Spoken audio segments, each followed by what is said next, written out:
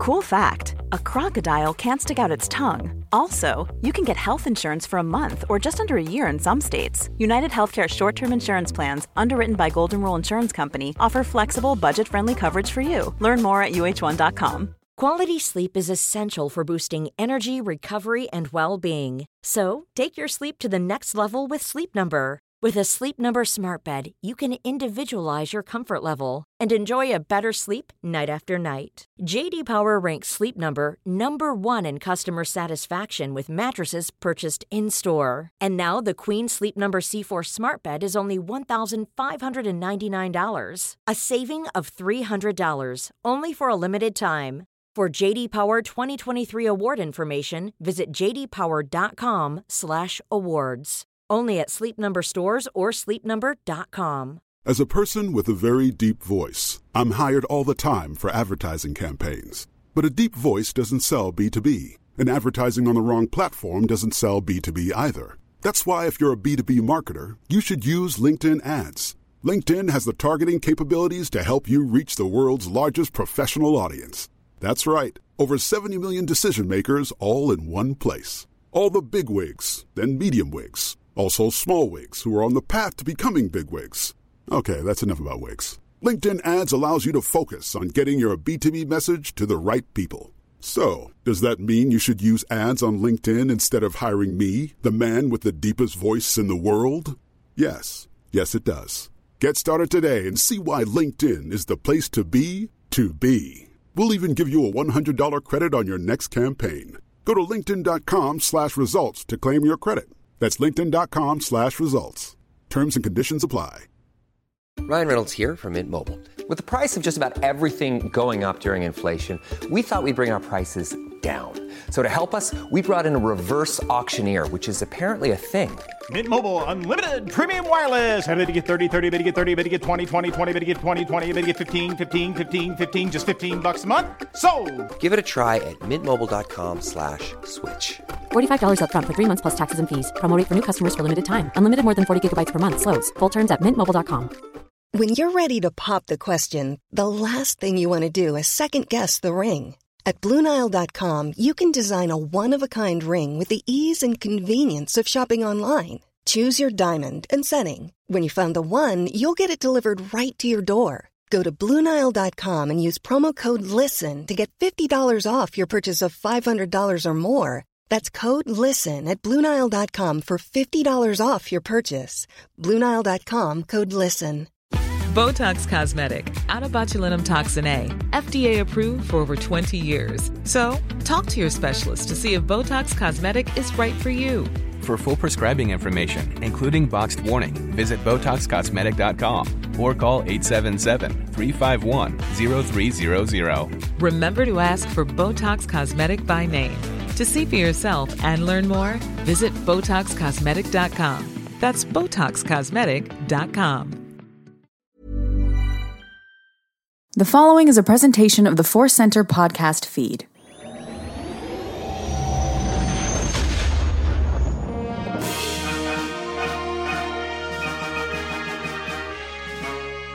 From the center of the galaxy, this is the Force Center podcast feed, and this particular episode is The Bad Batch Report. Yeah. I'm Joseph Scrimshaw, and the person making some wonderful noises is Ken Knabstock. If you're listening for this first time, when we do these report shows where we discuss specific episodes of shows, I always say the such and such report, and then Ken used to do some music, but now it's just a noise of his choice. And this time I thought, I hope, I dreamed that it would be random record noises. I hope, I think, I know it is. Yes, it is. I'm so happy to have the gang back, the team back, the batch back, but I love Wrecker. Yeah. So what was Wrecker doing when making those noises in your mind? Did you have some thoughts of what Wrecker was up to as you made those noises? He just was presented with a bowl of Mantel mix. There's the joy of receiving the Mantel mix, not actually eating it yet. Yeah, it's like when I walk into your break room and you got a pink box of donuts. I go, don't buy it if I do. My wife bought some smoked mozzarella cheese, and I made some wrecker noises last night. Anyway, we are excited to get back into this season of Bad Batch. I guess get back into the show and start fresh with season 2. Of course, there was the double premiere, 2 episodes. Kind of one story, but 2 episodes. So we're going to be discussing episode 1, entitled Spoils of War, written by Jennifer Corbett, directed by Stuart Lee, story editor Matt Michenovitz, and then episode 2, Ruins of War, written by Gina Lucida Monreal, directed by Nathaniel Villanueva, and once again, story editor Matt Michenovitz. We've started doing this, I think, really with the Clone Wars report of concentrating on who are the writers, who are the directors. Once again, through the history of Star Wars animation, Clone Wars, Rebels, these are lots of familiar names with Stuart Lee, Nathaniel Villanueva. But Ken, I wanted to take a second to just highlight Matt Michenovitz. Familiar name from the Clone Wars, one of the head writers, pops up in Rebels as the story editor for the later seasons. Some of the really great stuff. Individually writes some of the really great episodes. So he also wrote on the television show 24 and also wrote on, that Star Wars video game some people like, Jedi Fallen Order. So just really wanted to highlight this maybe, if not unsung, undersung Star Wars creator, particularly in the animated world. I'm glad you brought that up. We love highlighting the other names. Jennifer Corbett doing a great job. Brad Rao, all these folks. Some of his Rebel stuff is absolutely amazing. He's I've got a name that can be hard to say. That P and a Z back to back, could cause some problems for people. I was in a recording booth trying to say this gentleman's name for about an hour. And me and an engineer going on YouTube trying to find interviews from him. And there's not a lot because he's unheralded in a lot of ways. So he does wonderful work. What did you go with for the pronunciation? We kind of stumbled into Michenovitz. Yeah. Okay, good. Kind of where we went to. Mike Novets is, I wish it was that, but it's probably not. Mick Novets. Yeah. That's really you're not sure how to say it. So really say it hard. Yes. It's the hard or the fast, Michenovitz or Mick Novets. Those are the choices. Anyway, all respect to this person. We, of course, greatly appreciate the work done by Dave Filoni, but I think that's just kind of the way humans can be sometimes. You attach the big name to something, and then sometimes other names of people who do a ton of the work disappear a little bit. So once again, just wanted to celebrate and highlight this person who has been involved in creating a lot of the Star Wars stories that we love. So we also like talking about our viewing experience, where physically we were, what time of day it was, how we watched. Ken, what was your viewing experience? It was nice and calm this morning. Woke up early. Actually had a bad night of sleep, and Chihuahua's waking me up. So I got up nice and early. A lot of time. Not rushed this morning. But also, full disclosure, I think we had mentioned before, we are fortunate enough to, along with some Star Wars podcasts and pundits out there, to have access to some screeners. Which is not new for us, but Joseph, what is new for you and I is we are probably going to be looking at those a little bit more than we have in the past in other shows. You and I love the midnight experience. We love the communal experience. It's midnight for us. It's different times around the world. This is not a reflection of Bad Batch. It just works out. Like, you know what? Willow's going on. There's new shows. Mando's going to come along. Let's take advantage of it. So I watched these episodes a couple weeks ago. Wow. And sat on it. You have a little bit of that bleep eat and grin sometimes. They're like, whoa, I know. And it's hard to sit with that. But it's just fun. And I think I take this show in a little differently. I kind of call it a lower pressure show, which is not a slight on, but the show, not a slight on animation, nothing. It's a feeling of fun that I enjoy. I enjoy the other shows for their own kind of version of fun, but being able to sit down on my own time and watch it, just relax over an English muffin this morning, making some notes. It was a lot of fun. I'm so thrilled that they're back. Yeah, no, I'm right there with you. I have not watched these episodes on the screener. There'll be some episodes coming up that just on a practical level, timing-wise, it's going to really help to have the screener and be able to record our review a little bit earlier. But I've been super busy traveling for the holidays, and I didn't have time, honestly, to watch the screener. So I got to that point of I could watch the screeners at 9 p.m. on Tuesday night, or I could just stay up and I could have the midnight experience because I love it. It's such a new tradition in Star Wars that has now been around for so long. It's starting to get old. It's the old new tradition, right? Yeah. So I did what I always do, is think like, which of the action figures I own would be happy to watch the show with me. I don't have any of the Black Series Bad Batch friends, so I picked out a couple of other Clone Trooper action figure friends and poured myself a little bit of Johnny Walker, and I was like, this is great. Midnight Star Wars is back. And this is the first time that Midnight Star Wars and the Attack of the Sleepies came for me. First episode, great, loved it. Second episode, I was all in, and then I just did that like, hey, did I blink and miss 1 second or 15 seconds? When I fell asleep, I believe Wrecker was shooting someone. He's still shooting someone, so it could be 1 second or 30 seconds that I've been out. So I got a little bit tired, even though I enjoyed them. It had nothing to do with the shows itself, just been running hard with creative work, and I really need some vacations from my vacations. So I was excited to get up nice and early this morning, have a big cup of coffee, and watch the shows again, which I always do in the morning. But there was something special about it for Bad Batch, because we'll get into the actual show itself.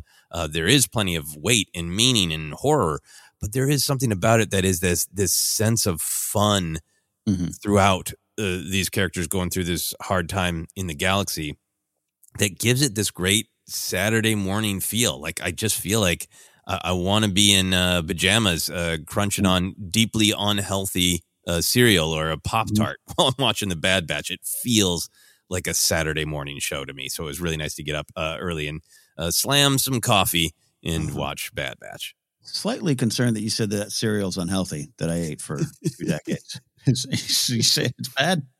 Oh, no. You mean like the Fruit Loops that are already full of sugar, and then kids would put sugar on the Fruit Loops anyway? Yeah. You mean my Honey Nut Cheerios, in which I drizzled half a bear of honey on? Yeah. Half a bear of honey. That takes me back. Squeezing that bear, getting that honey. Yeah. Honey Nut Cheerios were actually as unhealthy as I was allowed to get cereal-wise. So I was living on the edge. So anyway, we both had some great viewing experiences. Now let's get into the shows, the two shows. What was your overall reaction to this 2-part premiere? Love it, like it, struggle with it? Where'd you go?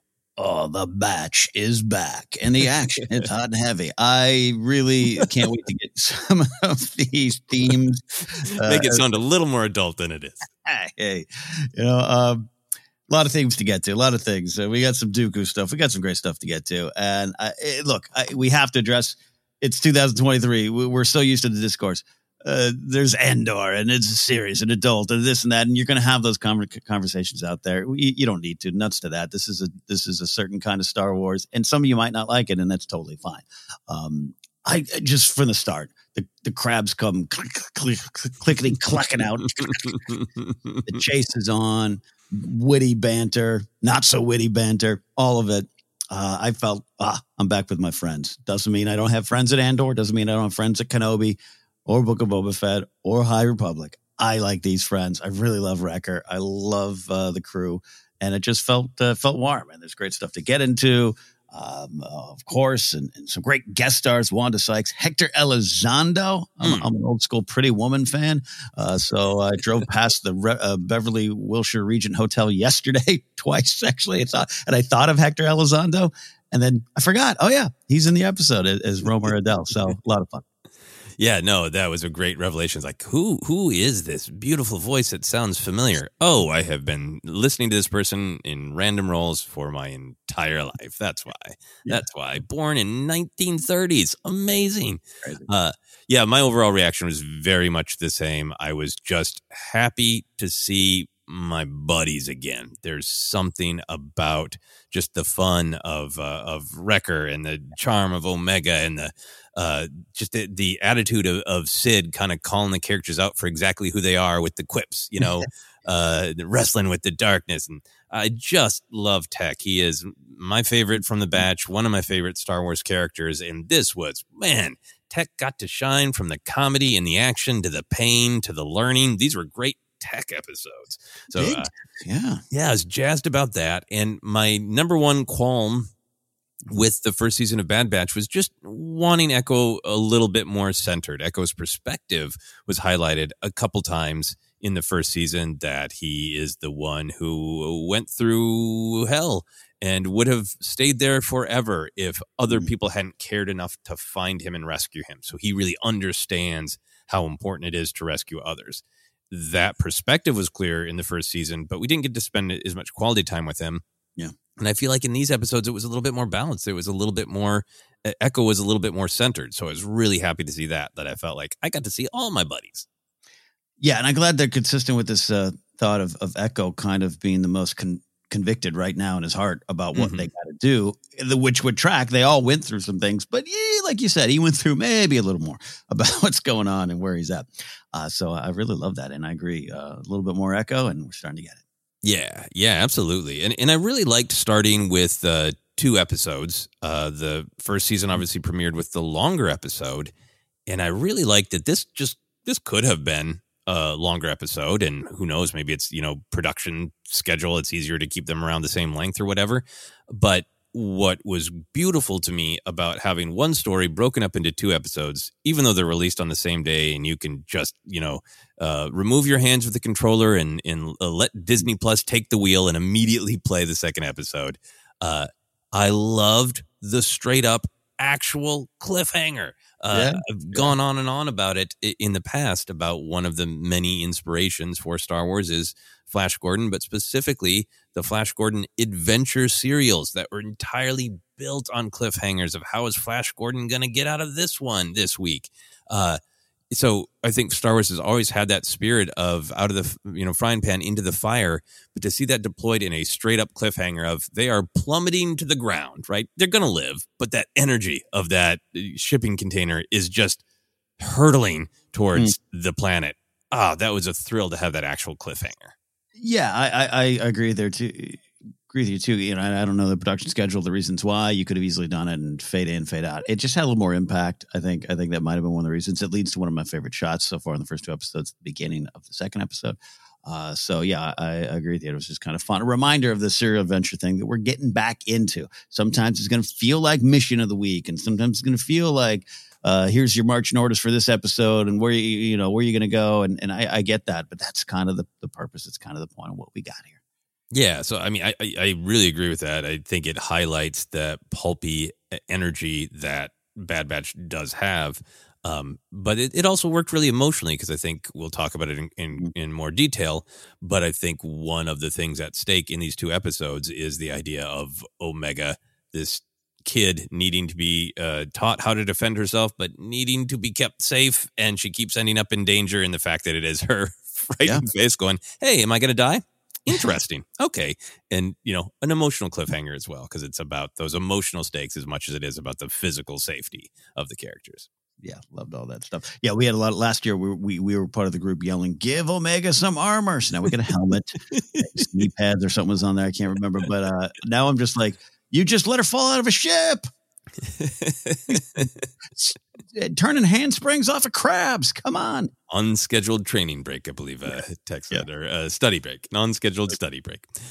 You've been talking about the swings that are going to happen as different Star Wars shows come out, and different people gravitate toward different one, or play a compare and contrast kind of thing, which is all fine and understandable.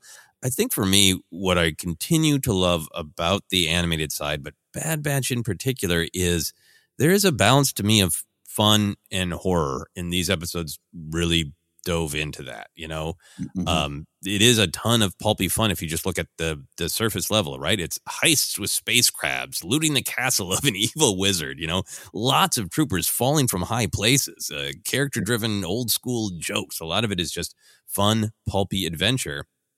But at the same time, our characters are remnants of an old war who aren't sure where they even fit. They're basically the audience's tour guides of a vicious crackdown by a tyrannical government. It's so weird to go like, I just want to hang out with my buddies. I just want to have a fun time as they tour the absolute horror of the galaxy, planet after planet, while kind of just trying to survive and only succeeding okay at that. Fun. I think it's a great example of the interesting Star Wars storytelling that can happen. And part of the reason I wanted to highlight it is just I feel like it's the ingredients that make Bad Batch what it is. But also coming back to it after Andor, I feel like on paper, the issues that are at stake, the things we're going to talk about when we get into the themes and the big idea, they're very similar to Andor.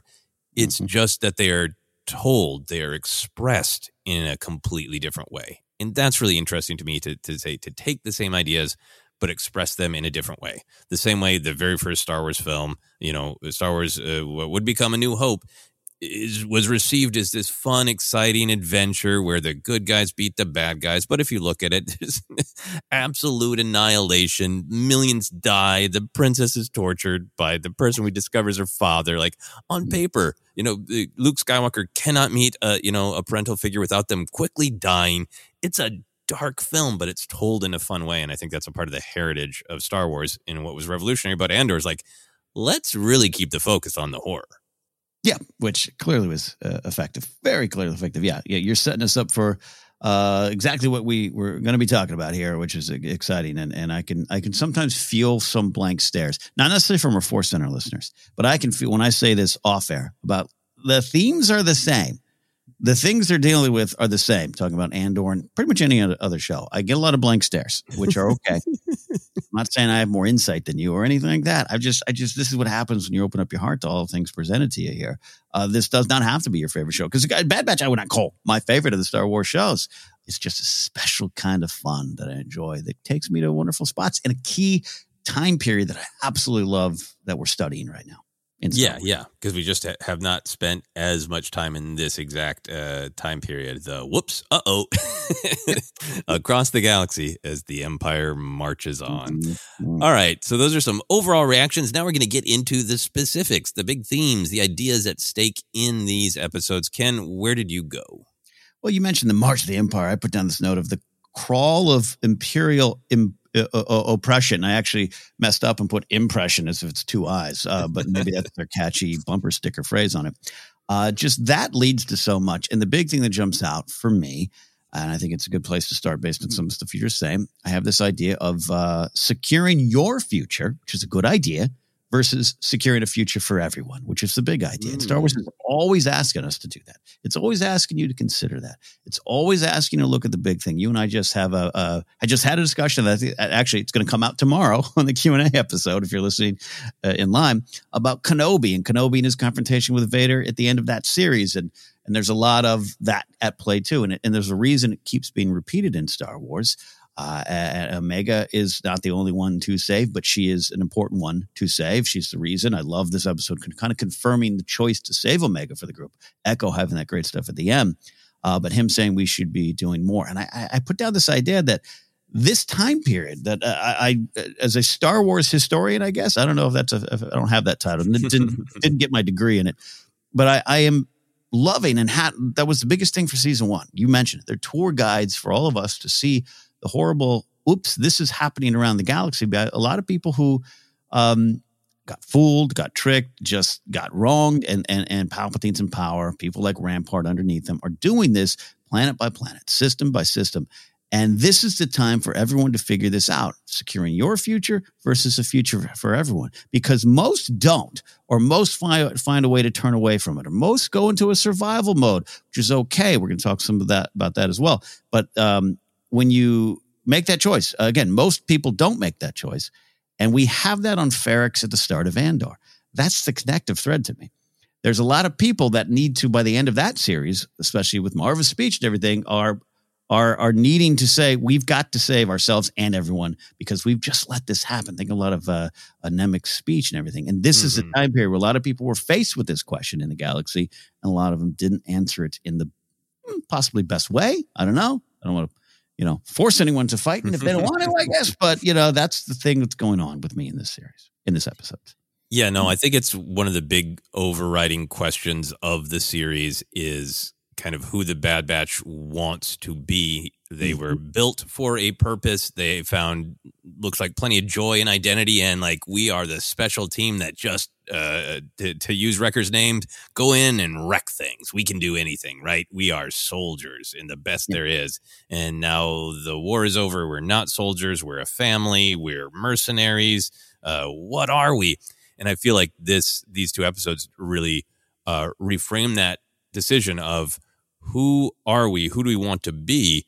But as you laid out really, really well, it gets to that question of what is our goal for ourselves? Is it just survival for ourselves? Is it betterment for our personal lives? And if so, what the hell does that mean exactly?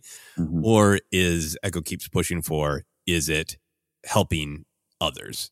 Because this family exists the way it does because they made, in Echo's estimation, the correct choice to save Omega, which made them wanted, made it impossible for them to even consider being tools of the Empire. And that's that great thread where, it hurts Omega's feelings, but Echo never meant it in a bad way. He meant it in an honest way of like, yeah, our lives are really difficult because we rescued this girl because we should. So we should continue making our lives real difficult all the time to help other people. And I think kind of on the other side of it, Hunter is really pulling towards safety, particularly for Omega, safety for his family, which is exactly what you're laying out, which is, does it relate to Andor saying, hey, Marvel, let's go somewhere warm and easy. And her great rant of like, I'm too old, it won't work, but I don't care, I'm fighting, Yeah. Yeah, no, well said. I love what you said about Echo stuff, about what that means and the reality. You and I are not parents. We don't have that perspective, but I've had a good friend of mine tell me, if being a parent doesn't F up your life, you're doing it wrong. Right. And I think that's a little bit of the sentiment of Echo. And Hunter's, it's what I love. I love when you and I dive into it. Is Hunter's perspective is, I get it, right? I get it. Yeah. We got out of that. One of the questions I have about the episode, it's not a dislike kind of question, but of like, all right, so we have a little bit of a jump in time, enough for a helmet to get on Omega here. A little bit of jump in time, and they're clearly on the run again. And they made some, I thought, big decisions at the end. They went through some big things at the end of season 1. And we're still in the same spot, which is totally fine. I think that's realistic, but I want to know more. I want to know more from Hunter about why and how he's going to continue to change and grow and how much Echo will pull him forward there. And it's an honest answer. Secure your future. That's you kind of got to secure yourself before you can help others, I guess you could say, if you have that perspective. And Hunter's in that boat right now.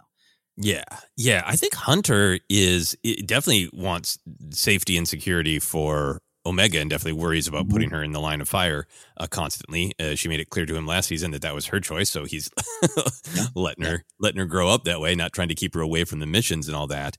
But I also just kind of feel like Hunter is really understandably looking for stasis, looking for anything kind of normal, right? Because he's the one who says, hey, look, we made a lot of noise on Kamino. We've been really keeping our heads down. We learn at the end of the episodes with Rampart in his desire to convince Tarkin that he Rampart did wipe out the Bad Batch, that Hunter's maybe right to keep their heads down.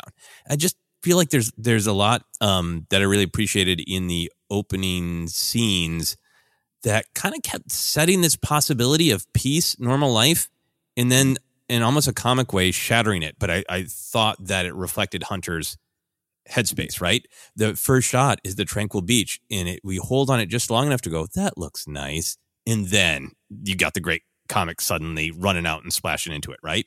Mm-hmm. And then we cut to Tech in Omega having kind of like this family scene, right? Yeah. Omega's doing her homework, studying. She and Tech are fishing. Wham! That's shattered, right? Yeah. Omega and Hunter are once again in the bar. Hunter thinks he's successfully said no to this dangerous job. He's sitting there prepping Omega for Star Wars trivia.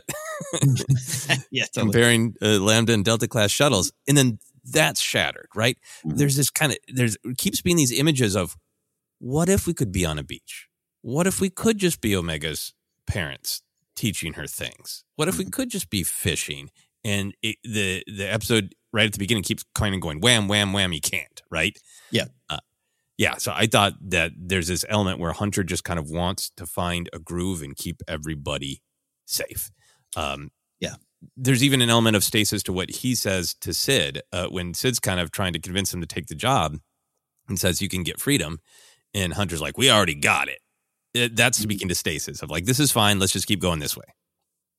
Yeah, Sid and Marva are in agreement there, right? Not just going to do a contrast, compare connective threads to Andor, but it's fresh on our minds. I mean, Sid's got different energy than Marva, but Sid kind of like, you freedom. Oh, you think you have freedom? All right, cool. Look around. Yeah, absolutely. Yeah, and I think Marva's having this awakening. She's full of wisdom, but in terms of fighting the Empire, she's having this sort of awakening, this epiphany. Like Sid's kind of an old hand at how to survive. And I thought that it was great that the Bad Batch pretty consistently wants freedom, but they sometimes either disagree about what that means or don't know how to define it. Like some of us in the real world, it's like, I want to be free. What does that mean? I want to go to bed at 2 a.m.? I don't know. I don't want other people to tell me what to do. I don't, but I wrote down the Sid line because Sid like masterfully pressures all of them in their different views by offering multiple versions of what freedom might mean and dangling this job in front of them to get the freedom. She says, you want to be really be free, then pull off this heist and you'll have the means to disappear. No more risky missions, no more living hand to mouth. You can have a future. Isn't that what you're after? So it's really appealing to Hunter's desire to keep Omega safe, but no more living hand to mouth. You can have a future. Isn't that what you're after? I think is really appealing to Echo's desire to get resources, Yeah, and build out from there. This is the, we can't all just sit back and have pizzas the rest of our life. Yeah. But I like what you're saying about the way she's just driving home to each one of them and raising the question of what it is. And even Sid would probably just like to retire and get away and have pizzas the rest of her life. So even her version is not probably in line with Echo, but I love the starting point. That's to me the big theme. That moment was the theme of like, is this what you want? Your future? And now Echo's here to say there's others that we got to consider. Yeah, and I think the episode goes through a lot of supporting Echo's vision that people need to be helped, and also supporting Hunter's vision that, hey, in order for us to help people, we need to survive, Yeah, 100%, especially when we get down to the surface. Yeah, and I think for me, I thought a lot about the end beats in this context of who do they want to be, choosing, their fate. Do they help themselves or do they help others? Echo and Omega have that misunderstanding, and Echo, clarifies it at the end for Omega that, hey, if we hadn't rescued you, we'd have ended up serving the Empire or worse. And like that to him is like that you can't choose that. And I feel like that scene with Rampart and the clone Wilco, it sets up the plot for the rest of the season that Rampart wants to hide the survival of Clone Force 99, and I'm sure wants to track them down and finish them himself.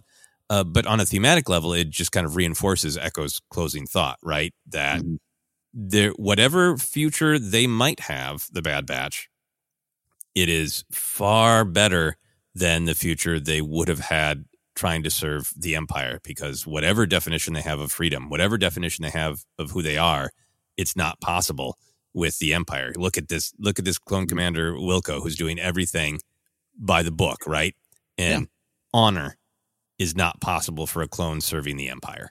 I feel like that's part of what's the thematic point of that brutal murder. And I always like it when a trooper falls from a high place, but I didn't like this one. This one was sad. Yeah, no, it's sad and a reminder of a lot of things about the Empire and what's going on, but raising the thematic stakes. I also like Echo kind of at the end of the episode has the Indiana Jones and Dr. Jones let it go moment as Omega's trying to get the shiny stuff, as she says it. Echo coming to this kind of realization there. Yeah, we want to do something about the Empire. Yeah, it'd be nice to have funding for that and for our own survival, but tells Omega to let it go. Not just, again, her survival, but to me, this point that the actions are worth more than anything else, and they can still find a way. And versus the other side, you see the Wilco ending of someone who's just followed the right orders. Good soldiers follow orders, and look where that's getting you. Yep. Unfortunately. Good soldiers get betrayed and shot off cliffs. Yep. Yeah. Yeah, I think you're touching on, for me, what was the other big thematic idea, and I'm sure that you have got ideas. I'm curious to see how you framed it, but I felt like for me, what was interesting about these episodes is it did sort of reframe the big picture Bad Batch question of what is their future going to be? Who do they truly want to be? But the real specific idea in these two episodes is this idea of what is treasure, right? That the episodes are set up as a treasure hunt. You just quoted the great line from Omega about, we're after the shiny stuff, but what is the shiny stuff and why? What are fake jewels? What are real jewels? I think this very big picture thing that they go in fighting for treasure with different motivations. For Hunter, then they can hide out and be safe, right? And for Echo, it's with this money, they can kid out and help people and start building something. The treasure is really important to Bad Batch as they go in, right? But both Hunter and Echo drop it real quick because they go in fighting for treasure and they end up quickly recognizing all we are doing is fighting for our lives. The great treasure of this mission for the Bad Batch is escaping with their family alive and intact. And I thought that was just a great statement on the growth of this team, that they are a family. And even though Hunter and Echo might kind of disagree, they both let go of their vision of the treasure immediately when the rest of the family is at risk. Yeah, this is a wonderful theme here. This is a great test. You look through that little toy that Romar has. To me, this simple idea of happiness is more than any jewel. You could go that way, but I love everything you're saying here. He calls himself a survivor, and I think you and I both have kind of said, again, looking at Hunter's perspective, you can help others better when you're alive, unless you're a Jedi. So that is very key. And so I love when Romar's like, I'm a survivor, because what's the true jewel for me? What's he got going on? It's this Serenians before the war, preserving their culture beyond the titles of separatists versus republic. That's what he sees in this. That's part of why he's going on. And I love this little litmus test you got for all of them here. Look down at those jewels and what do you see? And what are you here for? And I think you're right. I think Hunter ends up in a pretty powerful spot that way. And gets it pretty fast. Yeah.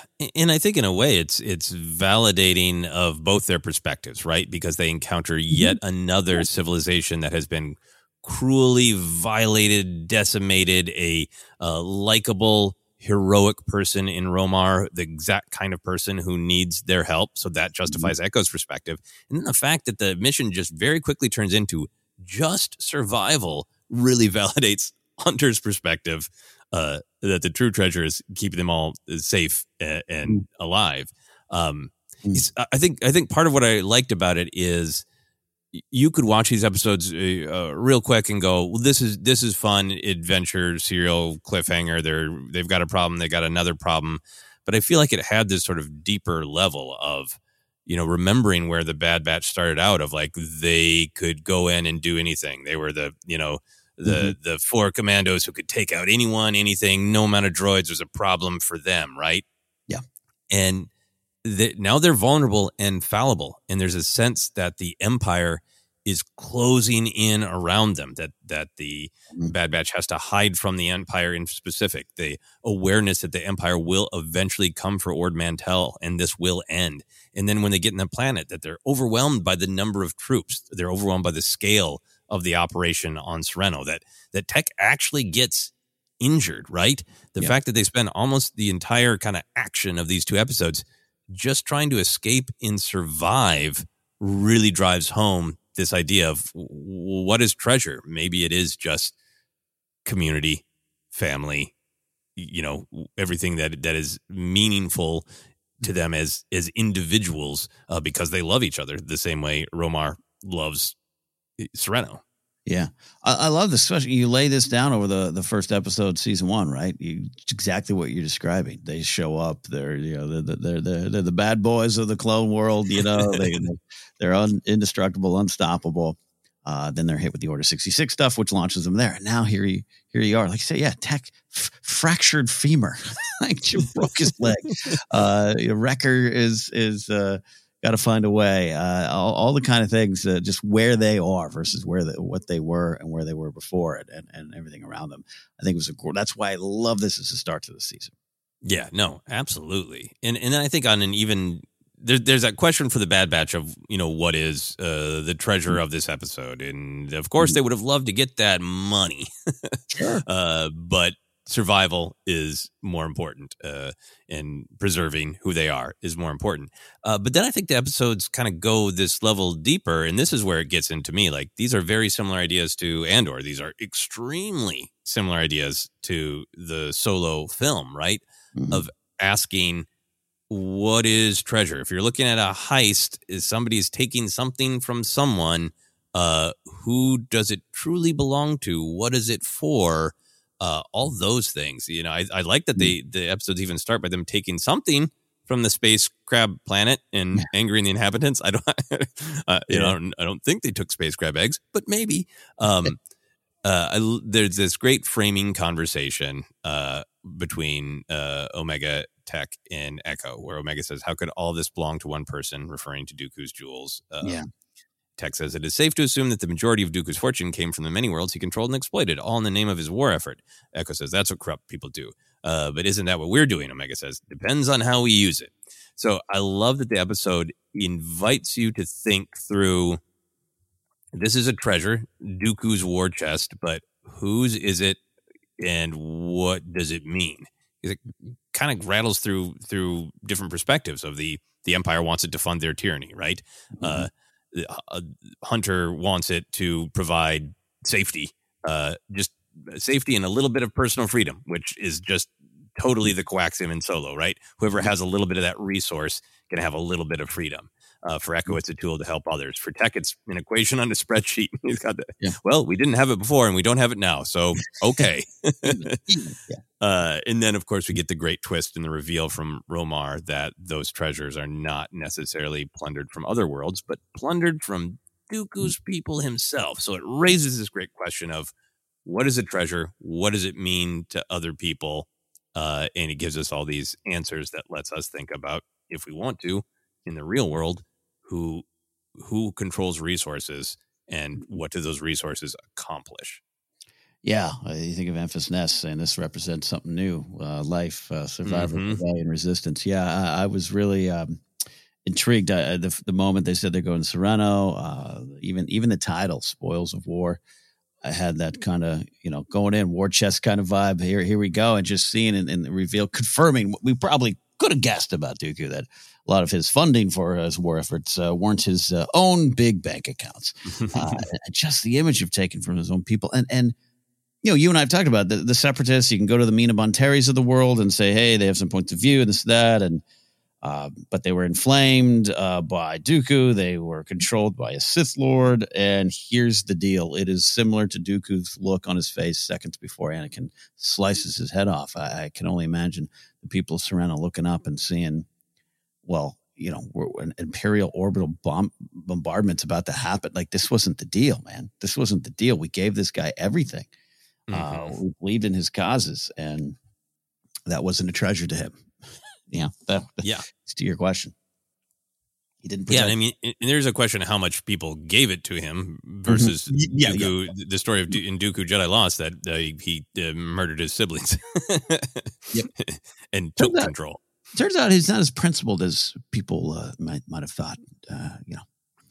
Yeah, it's complex. It's complex. But in that history, hangs over this in a really great way. But let me ask you that question.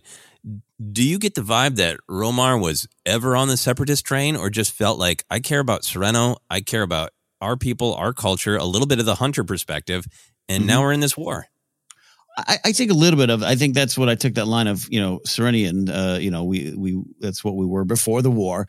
Again, this idea of separatist versus republic might be a simple way to look at it. But again, even in our real world and even in the Star Wars world, it's complicated. But to your question, I think that to me speaks to the people on the ground, the people perhaps disenfranchised by the Republic and starting off, even the stuff that Dooku saw in Tales of the Jedi, which isn't necessarily just on Sereno, but that's a good starting point, right? But they don't care about your Game of Thrones up there.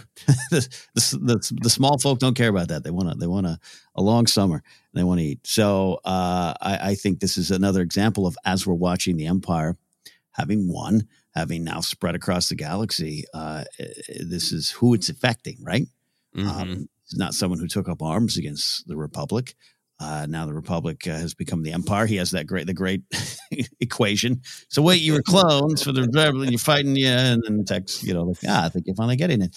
So I love that what it says. It's just doing that math, but it could sound cynical about just whatever the name is on the top it's all the same, right? You and I don't like that kind of approach in our own world. It's follow the empathy and what that organization or what that person is doing with the jewels and the power and everything. So long-winded answer to your question. I think this speaks to, this is what's happening. There's a lot of people in the galaxy who are now being horribly affected by what's going on, who, might not have wanted this, or might have just been going with the flow, or might have just been trying to survive during the war.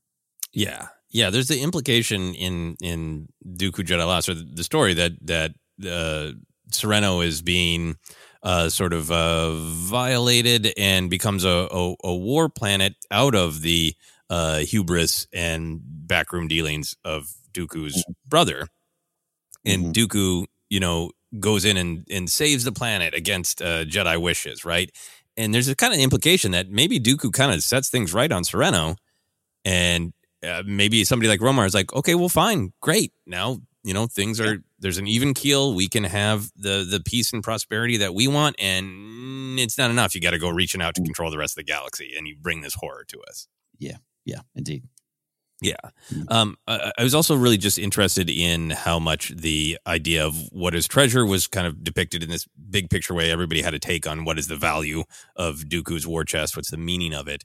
But so much of it was centered on Omega, right? And the episode is pretty direct with some of the stuff, which is great. But I love that for her, she needs the treasure to prove herself, right? To make her feel like she isn't a burden. That's the value of the treasure to her. That's what's shiny to her, is to feel like I'm not a burden on this family. My existence hasn't brought the pain and difficulties of our life. What a tender, great thing. And then all the stuff with Romar giving her the toy, it's not, amazingly subtle.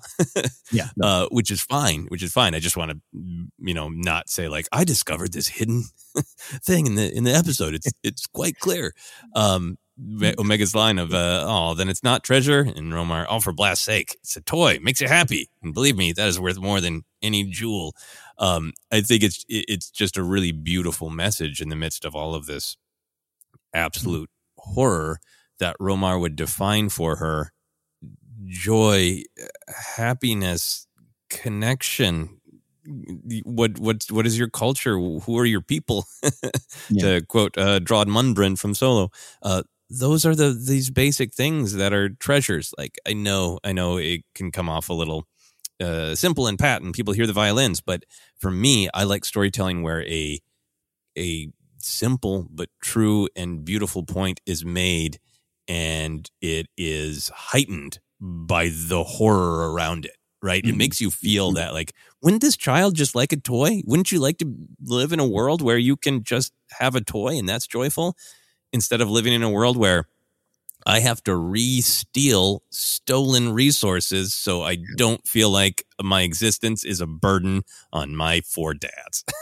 Yeah. The sad view of I got to go get a win just to, make up for it, which is why we're happy. I think at the end. No, I love your saying. And in terms of like this episode, all through it is not subtle, right? All the stuff with Dooku, all the stuff taken from his own people, the destruction of Serenno, this bombarded city.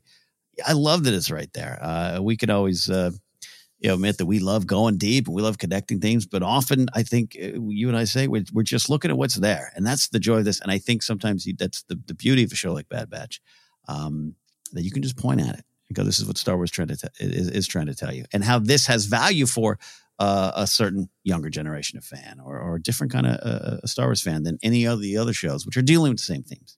Yeah, no, absolutely, and I think that it's clear with Omega, as you said, in the great sort of Indiana Jones moment of the needing to let the treasure go, let her fear and anxiety go, so she can survive.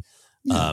And she gets a different definition of treasure, and we're left to wonder how much that has sunk in, how much she's learned from that.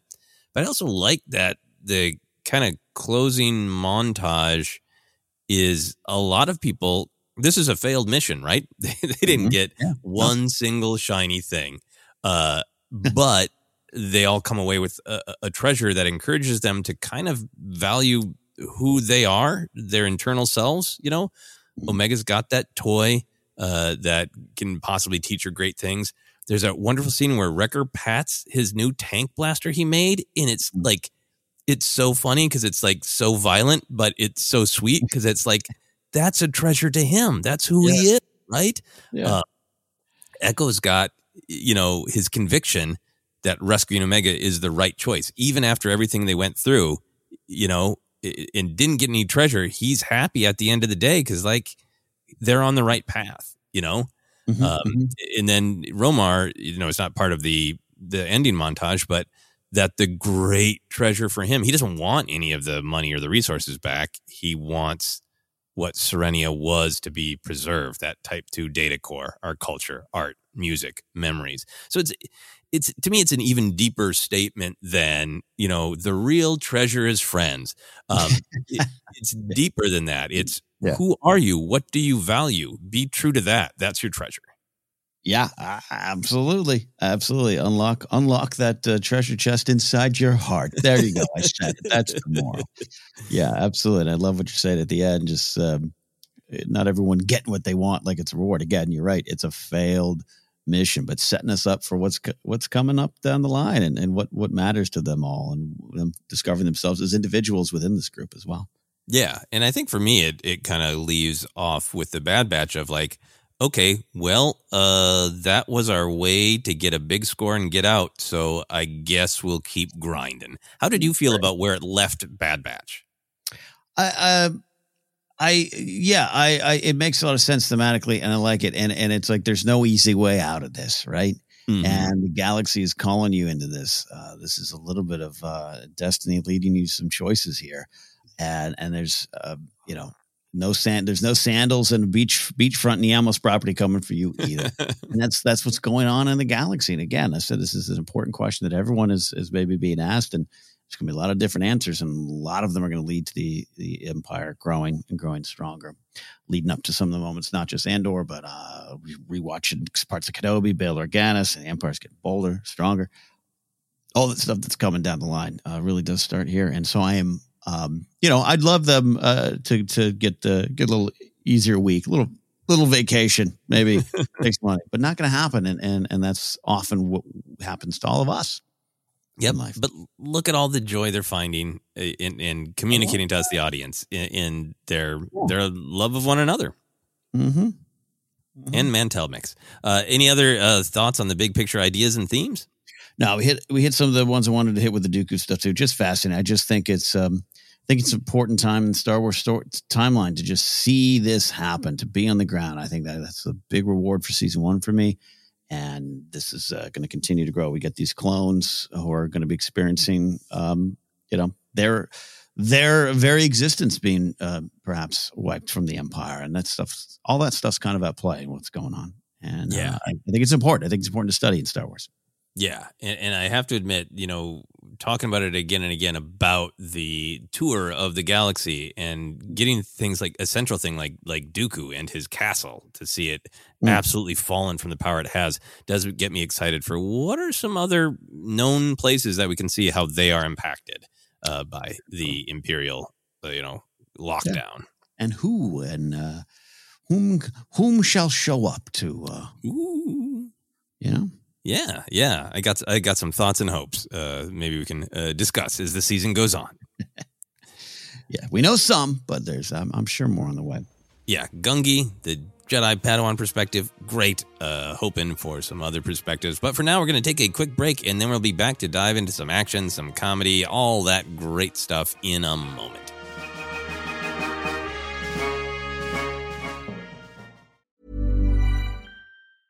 As a person with a very deep voice, I'm hired all the time for advertising campaigns. But a deep voice doesn't sell B2B, and advertising on the wrong platform doesn't sell B2B either. That's why if you're a B2B marketer, you should use LinkedIn ads. LinkedIn has the targeting capabilities to help you reach the world's largest professional audience.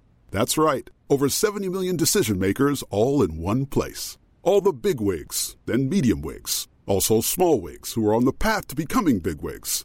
Okay, that's enough about wigs. LinkedIn Ads allows you to focus on getting your B2B message to the right people. So, does that mean you should use ads on LinkedIn instead of hiring me, the man with the deepest voice in the world? Yes. Yes, it does. Get started today and see why LinkedIn is the place to be to be. We'll even give you a $100 credit on your next campaign. Go to linkedin.com/results to claim your credit. That's linkedin.com/results. Terms and conditions apply. When you're ready to pop the question, the last thing you want to do is second-guess the ring. At BlueNile.com, you can design a one-of-a-kind ring with the ease and convenience of shopping online. Choose your diamond and setting. When you find the one, you'll get it delivered right to your door. Go to BlueNile.com and use promo code LISTEN to get $50 off your purchase of $500 or more. That's code LISTEN at BlueNile.com for $50 off your purchase. BlueNile.com, code LISTEN. Botox Cosmetic, out of botulinum toxin A, FDA approved for over 20 years. So, talk to your specialist to see if Botox Cosmetic is right for you. For full prescribing information, including boxed warning, visit BotoxCosmetic.com or call 877-351-0300. Remember to ask for Botox Cosmetic by name. To see for yourself and learn more, visit BotoxCosmetic.com. That's BotoxCosmetic.com.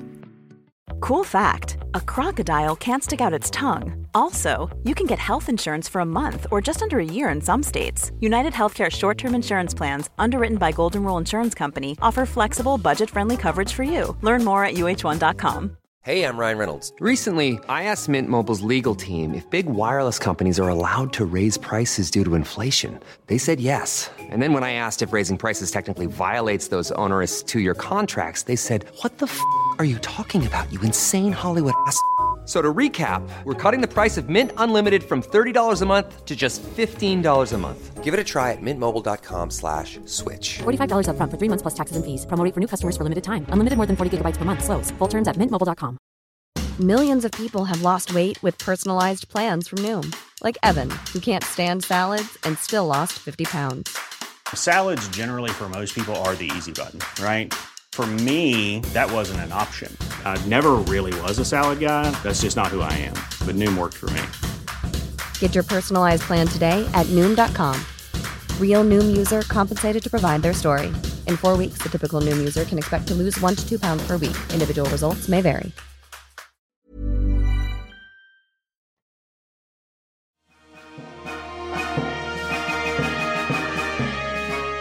We are back to continue our discussion of the Season 2 premiere of Bad Batch, Spoils of War, and Ruins of War.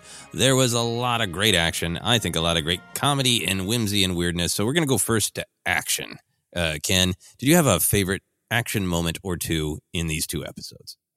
Yeah, right from the start, I mentioned up top, I was having fun with the idea of Here's Omega jumping off of crabs and shooting that bow. That's a fun sequence. And I like... I think this is a trailer moment, right? I think this is something we'd already kind of seen, and I just like that we started with it, which means we got more great action yet to come that we haven't seen yet. And it's just, the serene, here it is, like you said, the beach, the water, and here comes these clickety-clackety crabs, and they're running, they got the banter, but just Omega is, her place in the team is secure. We know we got some big themes and stuff in this episode to come, but, just... There, she is part of the team, part of the action. There's some concern. I'm sure Hunter's still worried. They're still wondering why she's hanging out of the ship. But I just love that opening sequence. It was a lot of fun and very pulpy action. You got multicolored clickety-clackety crabs trying to kill you. And they're reacting, too. Like, I don't know. You're right. You might be right. They might be more sentient than I think because when she starts shooting, one of them's like, ah! And like starts going after it. So I love that. I just love the sequence. Yeah, I love the whole sequence as well, but I think my favorite moment was, Omega falls on the cable. Everybody is about Omega's safety and survival, and Tech's like, let the line go, get back up here. Hunter eventually is like, why is she hanging off the ship? And she kind of has that moment where she's trying to climb up, and then we get this shot of her, and it's almost like, if I'm going to be in danger anyway, I'm going to help my dads. And it's just a great spirit of who Omega's character is. I love that moment of decision where she's like, bleep it, and slides down, and starts attacking the space crabs with her her weapon of choice. And I love that one moment where the one space crab gets wise and dives in its shell, and the shot ricochets off. Yes. I want to know more about the crabs. I do. I actually do. Right now on Wikipedia, I looked them up to see if there is anything defining yet. They are listed on Wikipedia as unidentified crab creatures. So, okay. Looking forward to more details coming in. They're not an obscure thing from an EU book that we don't know. They are unidentified crab creatures. What are some other action moments that you enjoyed, and how many of them are Wrecker? A lot of Wrecker. I could have put this in comedy, but just him saying, "I make a pretty good tank." I absolutely love that.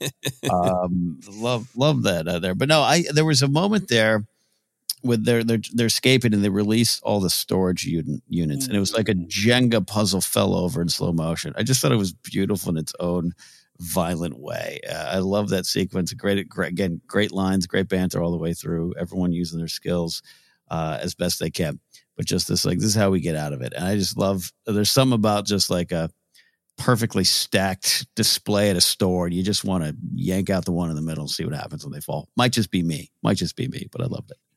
Yeah, I love that moment because I thought, are they just trying to disengage one, the container that they're in? So the shock that it just kind of all falls apart and they just start whistling away. That was really great, and just a great visual. Yeah, I think a couple Wrecker moments I like, but perhaps my very favorite, I almost put it in comedy, is when there's this sense of evolution that Wrecker is trying to be stealthy, but he still can't imagine not stunning someone. Yeah. And that shot where he stuns the clone and the clone just face plants so their head is hidden from us, the audience. It was a weird Star Wars meets Charlie Brown moment, and it was hilarious. Love it. Yeah. So what are others for you? A lot of wonderful moments, but I mentioned earlier, I think the opening shot of episode 2, you got the destroyed castle, the totem of Dooku's lost power, this reminder of it, and you just slowly pan up and just silently, then you suddenly see all the canisters falling. Great way to pick up the cliffhanger, and just this beautiful shot amongst the violence. I just really thought that was great, and very, almost Mission Impossible like, or just big action moment in this beginning of the second episode. Yeah, no, absolutely. There's a tech moment I really liked where they were still trying to make it to the escape pods, and he just kind of casually chucks the shock grenade without even really looking. It was cool to see like a shock grenade, since they seemed, committed to not using it when possible. Fatal tactics against the other clones. But it was almost like Tech had already, calculated the amount of force needed at that angle. Yeah. And it was just so casual. Shunk. Yeah. Really great one. I think the final one for me is the one you already mentioned. The boom, I make a pretty good tank is a great line. But, Wrecker and Hunter had really been on their heels, like just barely getting away, barely surviving. And Wrecker comes up with this, great workaround, this great invention. And then there's this shot from the perspective of, I believe, Wilco, of Wrecker walking through the smoke, a one clone tank. And it was like truly terrifying and a great sort of fist pumping. The tables have turned. Yeah, no, man. My guy, my man, Wrecker. Now a tank. Yeah. Any other action moments for you? No, a lot of great pew action. I do love the commitment to the stun gun. Just kind of tracks. Though that I think that V-Wing pilot probably punched out. But a lot of fun. And just the speed and momentum of these episodes. It was a fun rewatch, too. Yeah, I did like the one clone that it was stumbling that looks like it was recovering from the first stun. They stun him again. You stun him. Yeah. Solid. A lot of these action moments it's hard to say. Are they action? Are they comedy? So let's get into some comedy, some whimsy, some weirdness. What were some fun moments for you? I like it right from the start of that sequence. I love the crab chase and everything. We went over the plan 5 times, when Wrecker's response of, I got the package, didn't I? The reason I love that is I'm kind of, when it comes to video games or even just life, sometimes I'm a little bit of a Leroy Jenkins. I heard your plan. I'm just going to run in and do it. A little bit of a philosophy I have on overtraining anyways, but I just love it. It's a giveaway. I connect with Wrecker. Yeah, we got the check. The check is by the box. All right. We got the box. That was our mission for this level of the video game. How we did it doesn't matter. We got here. Yep. No, I have definitely played some co-op games with people who love to sneak. I love to sneak in theory, but then sometimes like it's a game. Why not have them all come after me? Let's have some fun with this. You know. If you ever watch me play Fortnite on duos, oh man. That's me. I get impatient after a while. Just let's run in there. Yeah. In that opening sequence, I do really like the Hunter's why is Omega hanging off the ship.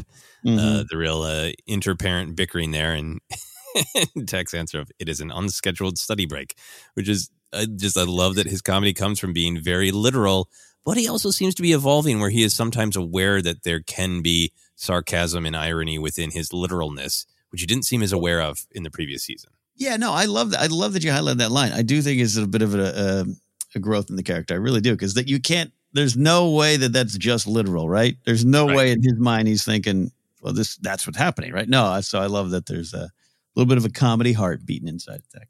Yep, exactly. And then when they do escape and take off, I know the unidentified crab creatures are meant to just be sort of like pinching at them. But man, does it look like they're using their big space claws to just flip off the Marauder as it flies away, right? Clickety-clack. Clickety-clack. If they could cross one claw over the other and just do that classic gesture, it seems like that's what they want to do. Love that. What are some other moments then going forward, comedy whimsy-wise? Yeah, it's as you said so well, action and comedy mixed really well. When they get to Soretta, the first clone is stunned and he just falls over face first against the wall. Yeah, after a hard glunk. I love that there. There's a line I can't remember where I didn't write down the full beat, but where Tech says that is concerning. I just going to his by the books delivery. It's really funny. Yeah, so many great tech lines. I really liked if I am incorrect, we will instantly be sucked out and perish. I am seldom wrong. Yeah. There's that great thread with Omega studying, and it's got this nice sense of, hey, she's the kid, she's doing the homework, but there is also this explicit, like, she needs to know everything so she can be safe. And I do like that she is the one who knew the tech and came up with a plan. So she says that the box units have the rockets, and I love that Tech says, you are correct, I'm impressed. Yeah, no, it means a lot that it isn't just mindless training. It's you're in this world and you need to know you're part of the team. We need to get you up to speed. Love it. Yeah, the delivery there is so great of like, he is impressed, but he doesn't really have time to discuss it or focus on it. No, yeah. They're in the middle of the thing. And then maybe the classic line from Tech, these two episodes of Omega asks, are you okay? And his, my left femur has been fractured by approximately 150 kilograms of pressure. So no. He has a line too that I love. That was smoother than some of Wrecker's attempted landings. I would love a smash cut, a Family Guy like smash cut to like 5 in a row. And the attempted landings also makes it seem like maybe Tech is the main pilot has been trying to teach Wrecker. Yeah, because it seems like Tech thinks everybody should be able to pilot the Marauder quite well, and Wrecker's the one who's having a little bit of a Leroy Jenkins problem with it. Love it. Yeah. So what are some more moments for you? There's a great exchange. Don't move, says Omega. Romar says, I'm not. I like little comedy bits like that. I mentioned before, Romar tracing the clones, who they're fighting for is a real funny beat as well as poignant. Yeah, so you're telling me that you're rogue clones running from the Empire's clones who used to be the Republic's clones. Yeah, it's very funny, very honest, but I also felt like a little bit of meta of like, there are some things in Star Wars that are pretty straightforward. There's some things that are quite confusing if you're not deep into Star Wars and are just, hey, y'all, I think I'll try out that Bad Batch Season 2. Why are all the armor people mad at each other? Why is their armor painted weird? Yeah, because this is... you got to keep it just basic writing, right? Even Wanda Sykes' character there, Fee Genoa, has a great, just setting the tone again here, setting the stage. Yeah, this one has a face tattoo, real subtle. That was a great line. Oh yeah, that was great.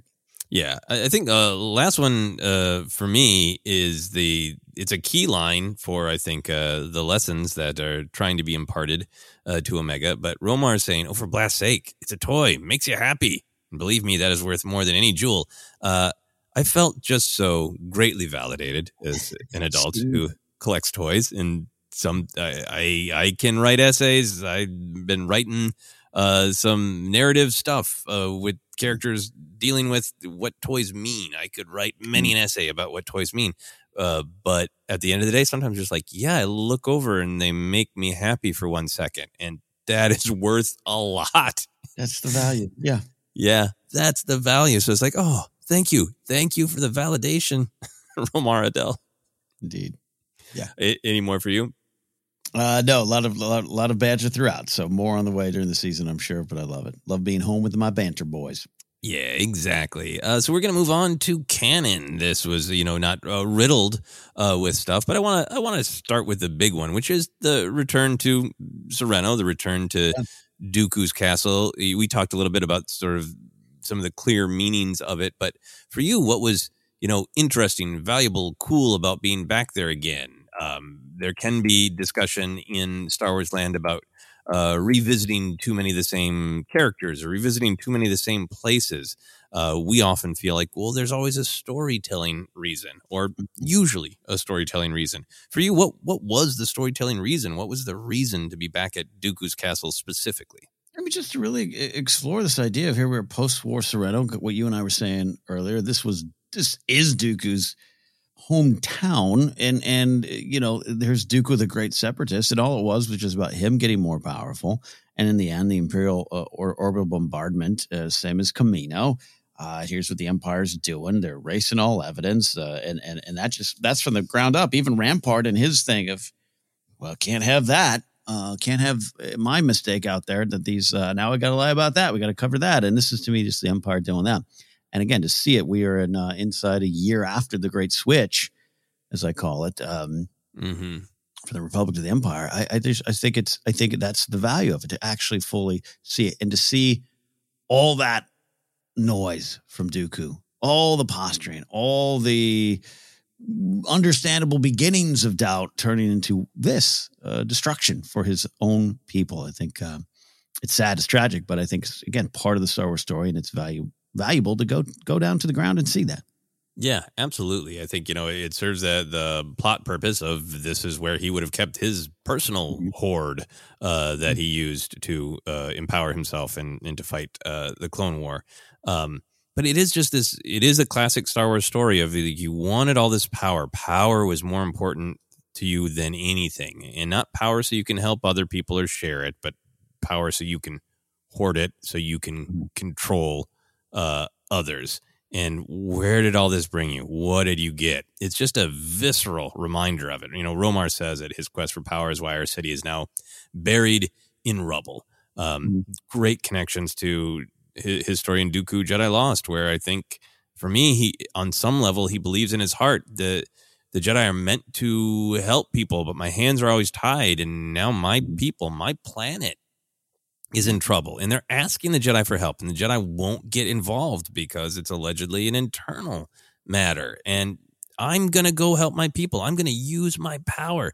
So whatever Colonel of Dooku truly believed, I'm going to walk away from the Jedi so I can actually use my power to help my people, to look how far he got from that. Like my pursuit of power brought absolute just horror and wreckage down on my people, literally, and as evidenced by Romar's data box there, their history, who they are, their identity. Yeah. I thought that was effective. Just Dooku's main throne room / office. This place gives me the creeps, this record, but seeing the trapdoor, just the reminders of the shadowy figure that Dooku was and what he was hiding, and what he was hiding from his own people, and perhaps from himself deep down inside, if you want to get philosophical.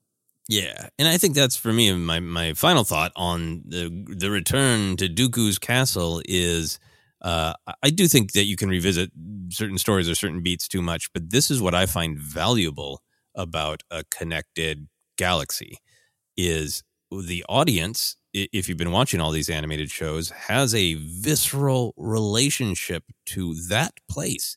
Mm-hmm. We saw countless scenes in animated series, in the Dark Disciple book, where Dooku was untouchable in that castle, right? The scenes where the Night Sisters come from him and he's, blinded, but fighting, so powerfully in his exquisite pajamas, scene after scene where he's torturing people, plotting against people. That is his stronghold. That is a symbol of his power, and nothing can touch it.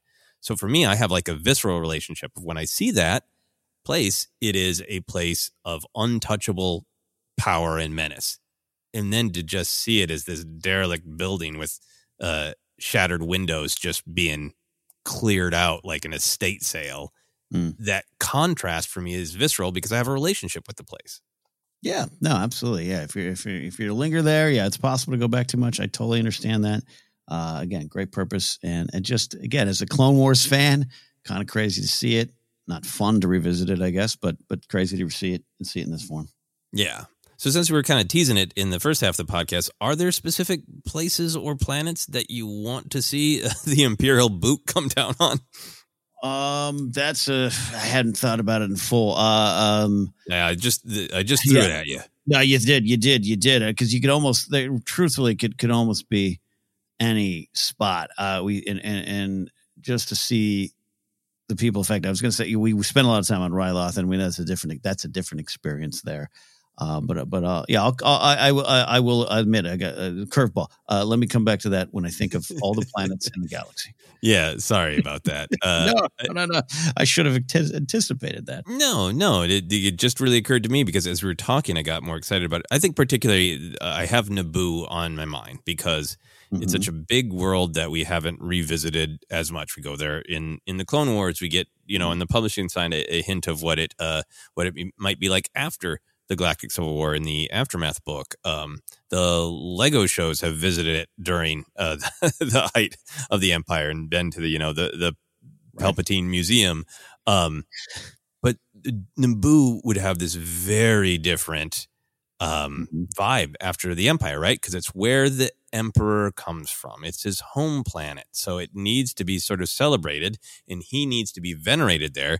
But Palpatine in his heart also knows there's a bunch of artsy, community-loving do-gooders. That place boils with do-gooders. So I kind of got to bring my boot down on it while also using it as a place to celebrate me.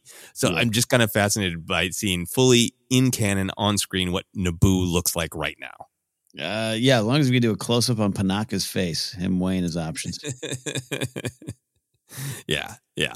All right, so we'll move on to other canon, and if you have anything you want to throw out, feel free, about other planets or places or buildings to visit. So Omega studies, we talked about it a little bit. It's great. She's studying the V-Wing on the data pad, and then the V-Wing shows up is the escort ship, and then she is studying different shuttles. The Lambda or Delta question from Hunter. The last time I studied for the Star Wars Schmoedown Trivia Contest, the Star Wars competition had become very obsessed with the super specific numbers and models of ships and blasters. So I spent a bunch of time trying to memorize exactly this. So it's kind of funny and kind of terrifying. It was a flashback of studying for trivia. How did you feel about that? Same, which is why I had stopped after a while, right? Like, I wish I still had the knowledge in my head. I don't like drawn blanks, but it absolutely had that vibe. It's funny that it's in universe too, that you would need to know. Yep. Lambda numbers. Yep. And I like knowing some of it, but I don't always remember the numbers and all that stuff. So that was a very fun one. I think we've seen it before, but there's also the helmet collection in Sid's office, Phase 2 Clone Trooper, the White Mandalorian helmet, I believe an Advanced Recon clone helmet, Advanced Recon Force clone helmet. I can't remember if we talked about it, to be perfectly honest. So why do you think Sid's got helmets? Great question. Payment, I think, just an interest in collecting, trading, bartering. But now it makes me think of, has Luthen Rail come by to pick some up for his collection. Clea came in. Hey, we were looking for this one here. You got some Star Killer armor? We'd like that. Yeah. I like the idea that Sid's been around for so long. She's like, it's always the things that everybody thinks are so ubiquitous that nobody saves them. And then, it's almost like TV guides today. I don't know how difficult TV guides are to find, but like they were so everywhere and so disposable. And now I'm be like, man, I'd love a TV guide from the week Twin Peaks, premiered. The things that seem most ubiquitous are the things that we don't think to save. I love that. Yeah, I have that Phantom Menace one, and not on top of reading the articles about the Phantom Menace, I just went through like the schedule. Oh yeah, I remember this. Yeah. Wheel of Fortune. Yeah. Oh, so Mr. Belvedere. All right, cool. Yeah. All right. So other canon stuff for me is there was some of the classic Clone Wars. Let's kind of reuse a line, but I think some people might debate it. So I want to ask you. We've got two company lines. Echo says, Hunter, I think we're about to have some company, and Wrecker later confirms we got company at a different part. That can absolutely be seen as just like, people say that all the time in action movies. I was first introduced to it from Han yelling at Luke. When you hear that line, especially twice in one premiere, 2-part premiere, do you feel like that is kind of dipping into the classic Star Wars line? Is it too referential, or for you, it just feels like that's a common thing to say in the galaxy? Here's how I react to this every time. Because it's just, that's what you would do. Like it is, if as a writer, as your stars, I imagine everyone in that room is a fan, which is okay. Other than Mr. Gilroy in the corner going, I don't own any figures. You have an entire chest in your car. Don't lie. I love it. I love it. It stood out to me. It was funny, and I want more of that. Now, you and I both agree, seasons 1 and 2 of the Clone Wars really had fun with that. I don't need that. I don't need that every episode. I don't, I get that complaint because I had it too. And even Gilroy and Filoni talk about that. Oh yeah, that's when we were having fun being, Star Wars fans. We didn't know how long it would last, I think the show can grow back, but it's not leaning on it. And therefore it's fun for me. Yeah, no, exactly. And at this point, I just do accept it as like, this is common lingo in the galaxy to say we're about to be attacked. Yeah. It's not so hyper specific. It's just the beat and the energy that, absolutely. Wouldn't it be fun? Let's do it. Yeah, absolutely. Any other? Go ahead. It's like Romar going, it's a toy. Stop. It's a common thing to say.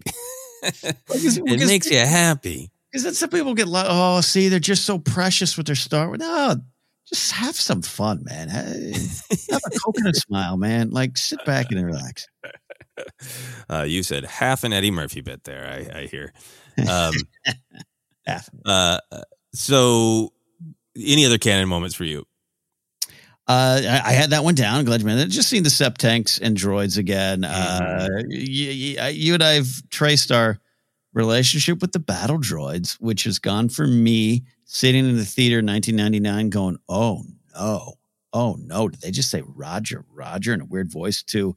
I love that. And now I'm rooting for the droids, the ones who are getting promoted, not rooting for them to win the war and kill Jedi, but just there's a lot of them getting promoted. They don't know what's going on. They got some humor. They're being kicked off ledges. And now you have dead ones sitting there. I just feel sad to see my battle droids. This is where they end up. Yeah, no, I kind of felt the same way of like that. I thought of it as a B-1 battle droid corpse. And I realized, wow, I really have emotions about the battle droids to feel bad for that just collapsed, discarded one. Yeah. So moving on from canon, was there anything that you disliked or questioned or wrestled with in this episode? The only thing, I touched upon it. Sorry, I jumped on you there. I really, I'm hoping that there's more, a little bit explained, fleshed out. I think it's storytelling to come of, other than we're just picking up where we left off. We got to start a second season, kind of set the table. With everything they just went through, and I have to admit, I did not I watched the first couple episodes of Bad Batch season 1. I did not watch the end, the Camino stuff, which is some of my favorite stuff in the series. To go through that and kind of end up where they are, I want to know why all of them aren't on the same page going forward. And it's fun and it's conflict, so we got what we need. That's the only thing. I'm hoping for more of those answers. I'd love Hunter to say, Well, I was listening to Force Center, and Joseph brought up some great points about where I'm at. Like, I just want to know. I just want to know. It can't just be Echo the entire season, and it's not going to be. I think that's where we're going to get. But I was a little bit like, all right, cool. I got it. Let's do it. Let's push forward. Make the choice. I'm rooting for them to make the choice.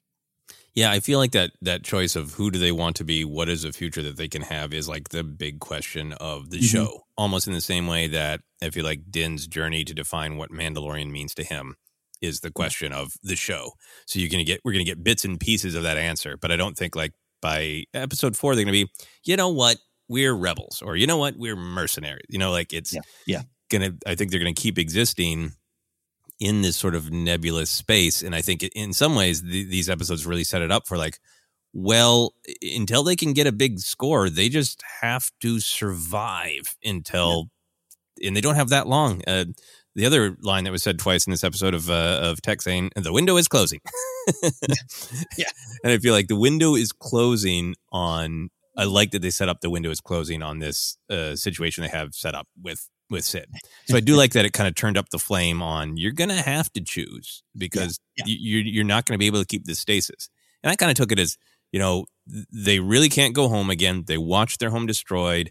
Hunter sacrificed himself to save everybody else. They came for Hunter. They're so defined as we're a family. We're together. We're all in on each other. Mm-hmm. But now what? And Hunter just seems happy with that. If we're all in as a family, we'll survive. That's it. We're great. Yeah, cross the finish line. Good to go. Let's get some money and run. Yeah. Yep. I think it's I think the not answer from Hunter about what's next is kind of the answer for him.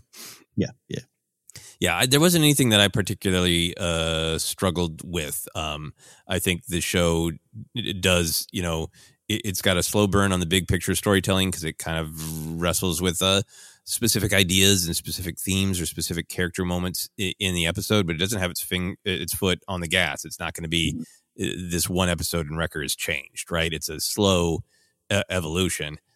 So for me, there's nothing really to dislike or question because the show is just so what it says on the tin, right? Totally. Yeah.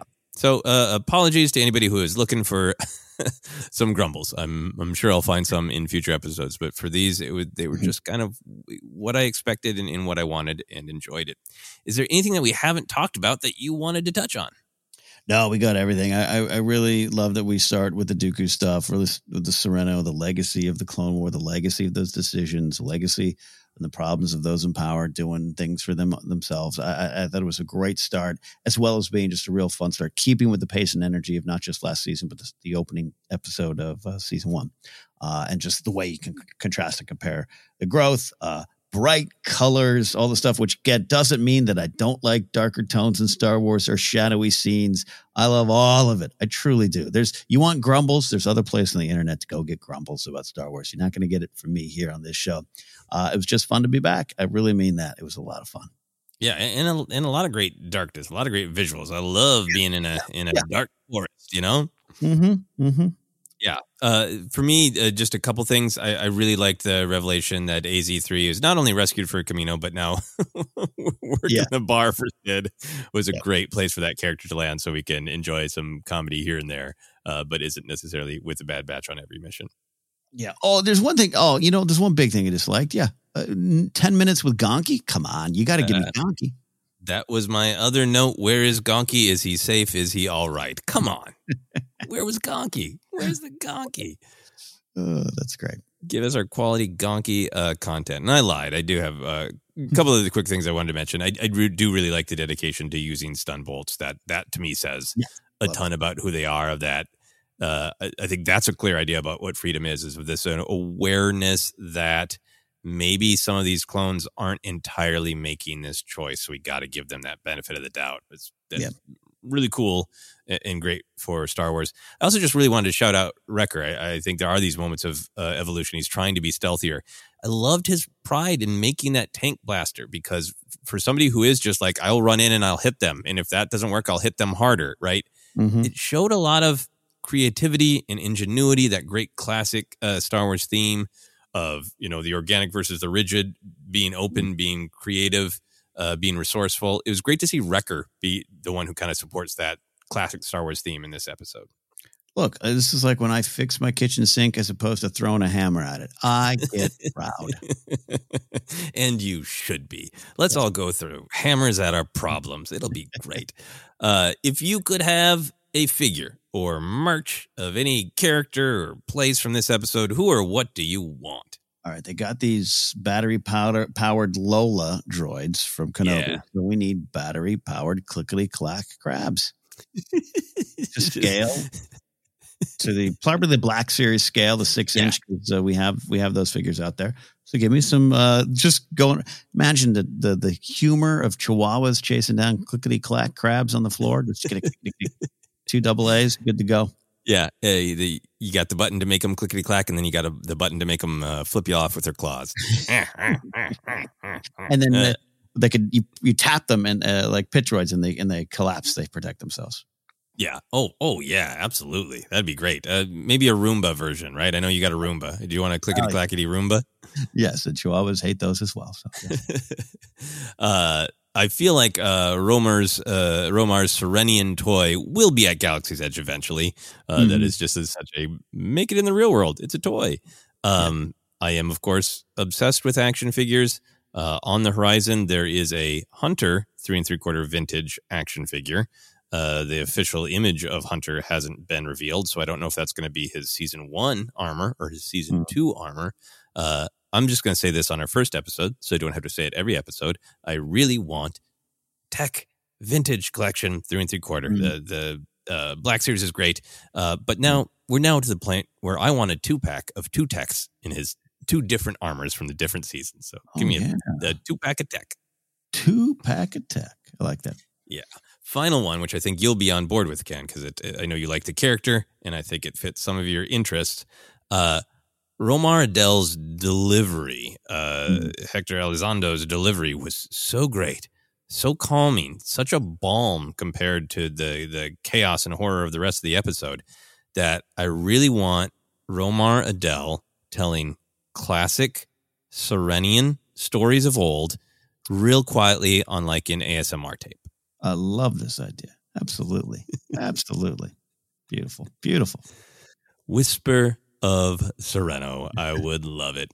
All right. That is our look at the 2-episode premiere of Bad Batch Season 2. Ken, where can people find us? Hey, if you're looking to connect with us here, join the team, you can find us on Twitter at Force Center Pod. We are on Hive Social. If you're over there at Force Center, we're on Instagram and YouTube as well.